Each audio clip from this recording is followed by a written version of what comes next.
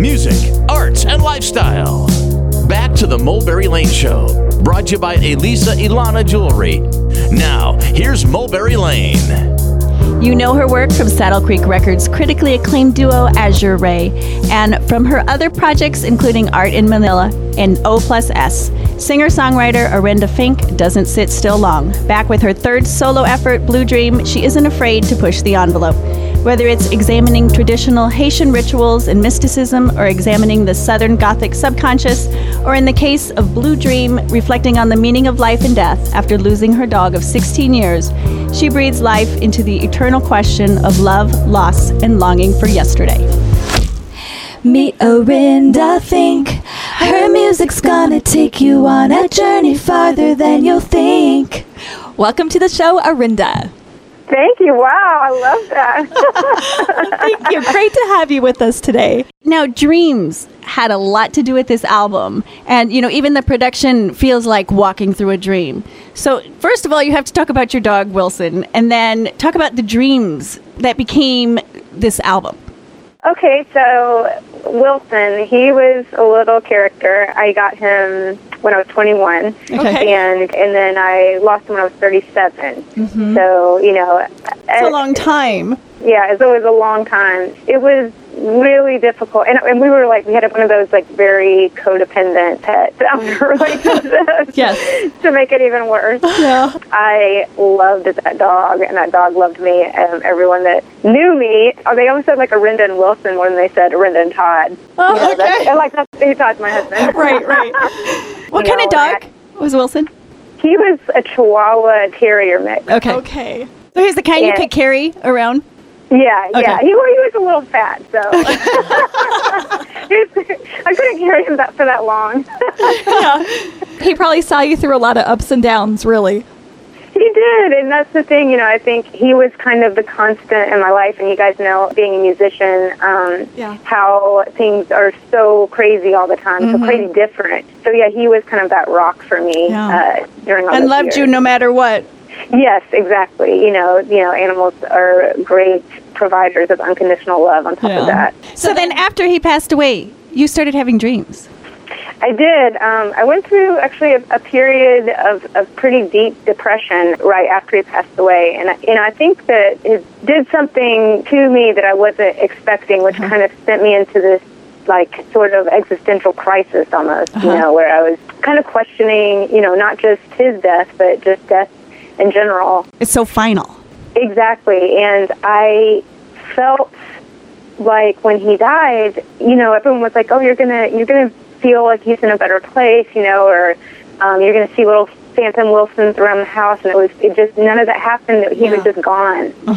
Empty. It was an empty spot. Exactly, and it was deeply disturbing to me, and it really derailed me from life for quite a while.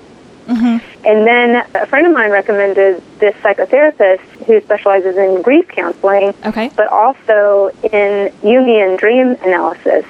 And it was when I started going to her that I started having dreams about Wilson. Do you think she unlocked something that allowed that to start happening? Yes, I absolutely do. In fact, I think the subconscious mind is so powerful, and those almost operates completely independently with a lot of knowledge, that I started having the dreams the day I booked the appointment. To almost as if okay, here's something for you to bring into your first appointment, It's like making that call or making that appointment was the permission to let it kind of start flooding out in a way. Exactly. It was okay, you're going to have someone help you through this, and here's the heavy stuff that you need to work through. Right. That kicked off about almost a year's worth of kind of psychotherapy and dream analysis. So would you keep a notepad by your bed and write down dreams that you had? Yep, on my computer and my notepad, and I was having them, so many dreams per night. It was all encompassing for a few months.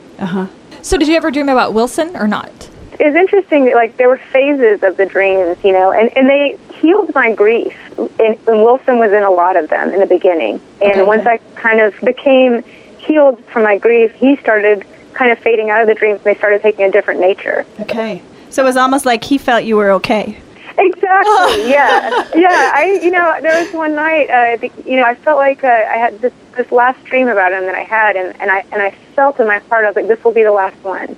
And I woke up from it, and I was just weeping. And I said, thank you, Wilson. Oh. Well, his final gift to you was kind of this album, really. Yeah, it's true. It is really true. It's like I look back at, that time period and the years leading up to his death and, that one kind of dark year. And then I look at the record and kind of where I am now, and it's just, it seems like a dream. I bet. The whole thing. Singer-songwriter Orenda Fink here on the Mulberry Lane Show talking about her latest album, Blue Dreams. And so some of these dreams became the songs, is that right? They heavily influenced the song, okay. But they're not exactly, like a dream turned into a song. Not like a dream sequence. It just inspired the songs. Yes. Now, in your previous albums, you've explored rituals, mysticism, and literature, but this was more of an interior, personal journey. I mean, you weren't out, looking at other people's beliefs. You were really looking inward at your own. So how did that even change the writing process for you? The writing was very emotional. The process was very emotional. I mean, I actually cried while I was writing some of these songs. In that way, it was deeply personal, experience. And I didn't know that I was writing a record when I was writing them. I was just writing because I hadn't been able to write for almost a year. Wow. Before I kind of started getting in a better place, I felt that I had been irrevocably changed, and not for the better. I felt like something in me had changed, and it had. And you couldn't get it back. Exactly. I couldn't get it back. Now, you also said, or I read, that you immersed yourself in other artists' music at this point that you started writing the album. So now, how does that process work for you? So I think you guys probably do this too. You listen to music because it reflects your mood. It reflects where you are. And so I think in that way, it kind of can become inspirational. You found an exterior thing that reflects how you feel, and then that kind of helps you find your interior and move that out. Dig deeper. Yeah, tap in more to that mood. Now, talk about recording this album and who you worked with and how you achieved the swooshy dreamscapes that are there. I worked with Ben Brodeen was the producer. He is an Omaha producer. Works at ARC Studios, and then my husband Todd Fink co-produced it. And then Bill Rieflin, who was the drummer for Ministry, funnily enough, was the drummer. Okay. And they were an amazing team, and we really did, that was like my main thing that I said to everyone, like, it needs to sound like a dream, it needs to sound like a dream. Yeah. And just it's one thing to say it, but it's another thing to achieve it, because, how do you know what a dream sounds like, and sonically?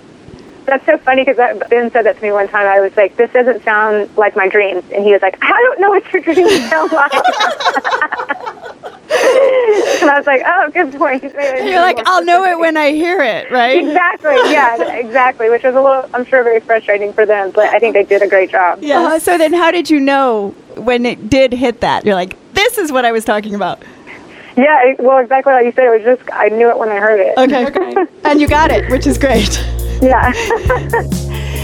Talking dreams, songwriting, and production here on the Mulberry Lane Show with Orenda Fink. We'll be right back with more from Orenda after this. Don't go anywhere. Here's a sample of Orenda's song, Ace of Cups, off her new album, Blue Dream. Desire is an open hand.